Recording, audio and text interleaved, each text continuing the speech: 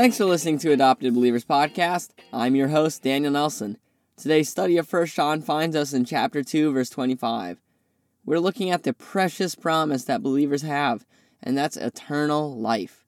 So 1 John 2:25 reads, "And this is the promise that he made to us, eternal life."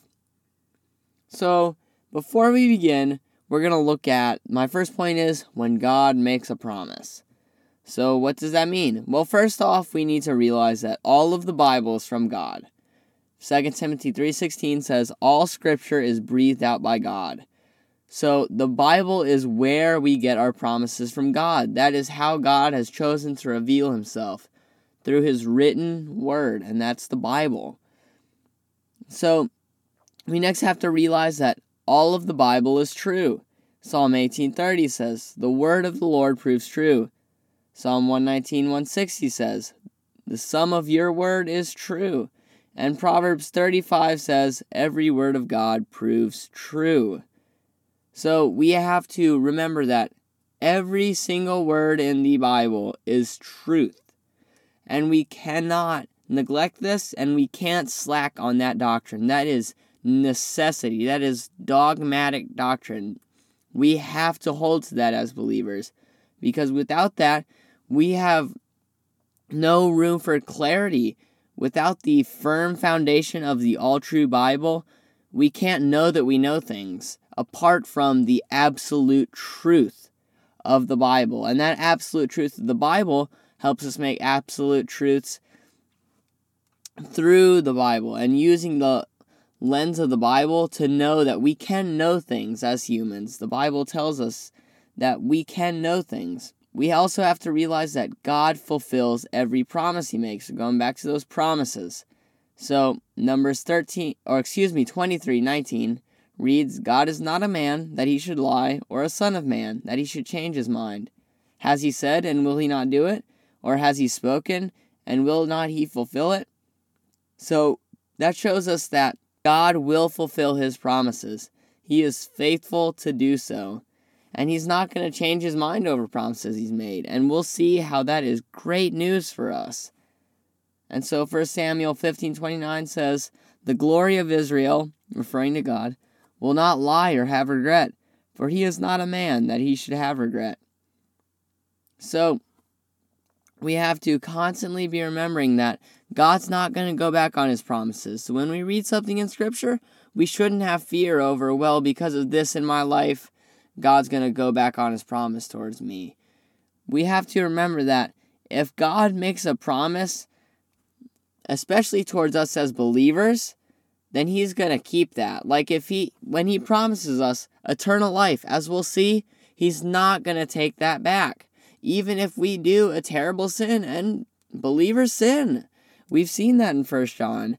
However, God's not going to go back on his promise, and we have to remember that, no matter how bad we are, because we're humans. However, God is all true, and he will not change his mind. He won't go back on his promises.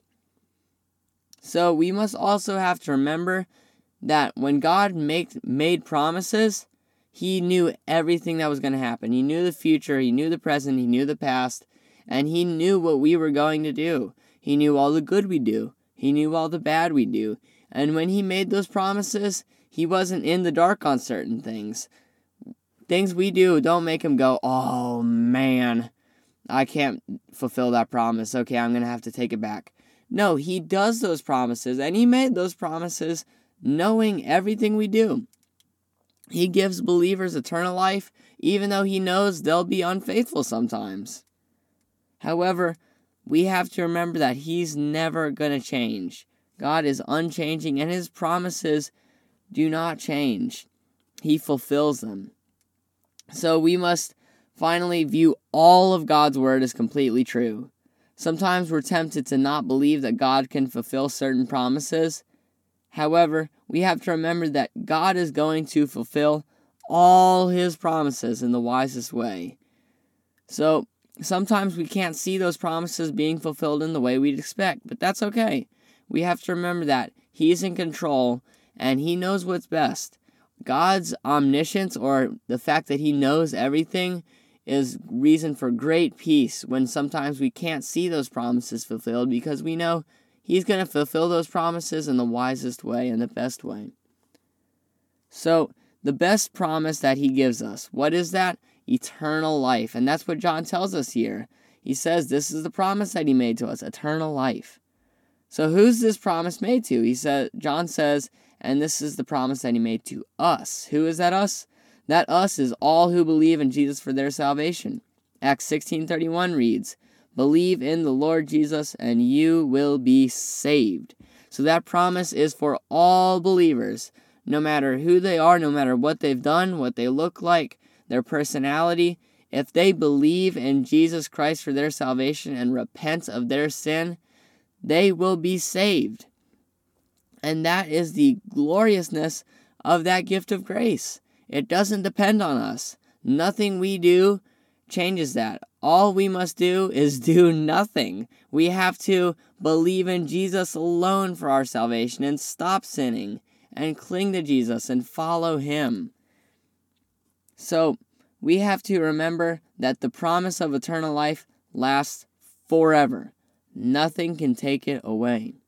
John 10:27-28 reads, "My sheep hear my voice, and I know them, and they follow me. I give them eternal life, and they will never perish, and no one will snatch them out of my hand." And that is Jesus' comforting words to us. He, as our shepherd, guides us on earth and gives us eternal life with Him that can't be taken away or lost. So, I like the illustration of our chickens. So, my family owns chickens. And so, some people argue that it would be against free will for God to restrict or to keep believers saved all their lives. If they wanted to be unsaved, they could do that, some people argue. However, let's think of if I did that with my chickens. Chickens are not very smart and do not realize that there is a lot out there that wants them for dinner. And so if we were to just leave the gate open and never close it, then they would be eaten very quickly. It would be one night. However, we close the gate at night, and we actually spend a lot of work making a super safe coop just to protect them and to protect them from themselves sometimes. We don't let them out of the chicken coop whenever, because if they don't come back at night, they will be eaten. And so God, in the same way, doesn't let us leave. And in reality, that would be killing ourselves. If we left our salvation, that would be detriment to our eternal life. However, God does not let us do that. Jesus is the good shepherd. Or to go back to that illustration, the good chicken owner. And He keeps us in the pen. So, this eternal life comes with adoption as children of God both now and forever. That is one of the most precious gifts of eternal life. The fact that we are saved and we are the children of God. This adoption enables us to go to God as our dad and Jesus as our brother. Galatians 3:26 reads, "For in Christ Jesus you are all sons of God through faith." So what does this promise mean for us today? Well, we're to live without fear of anything on earth, knowing that when we die, we go to see Jesus. We must also share the gospel so that others can enjoy eternal life and satisfaction with Christ. And finally, we must worship Jesus in awe of the grace that He showed us. I love the lyrics of the hymn, "Amazing grace, how sweet the sound that saved a wretch like me." And that really is so true for us. It is indeed amazing grace. Because why would God choose to save us? He is all wise, and sometimes we won't know certain things. However, we do know that God is good in saving us, and that it is solely by His strength that we're saved, and it's solely by His strength that He keeps us to the end. Thanks for listening to Adopted Believers Podcast. Be sure to subscribe on your favorite podcast listening platform and share us with your family and friends. If you have any comments, questions, or concerns, please send them to me at daniel@adoptedbelievers.com.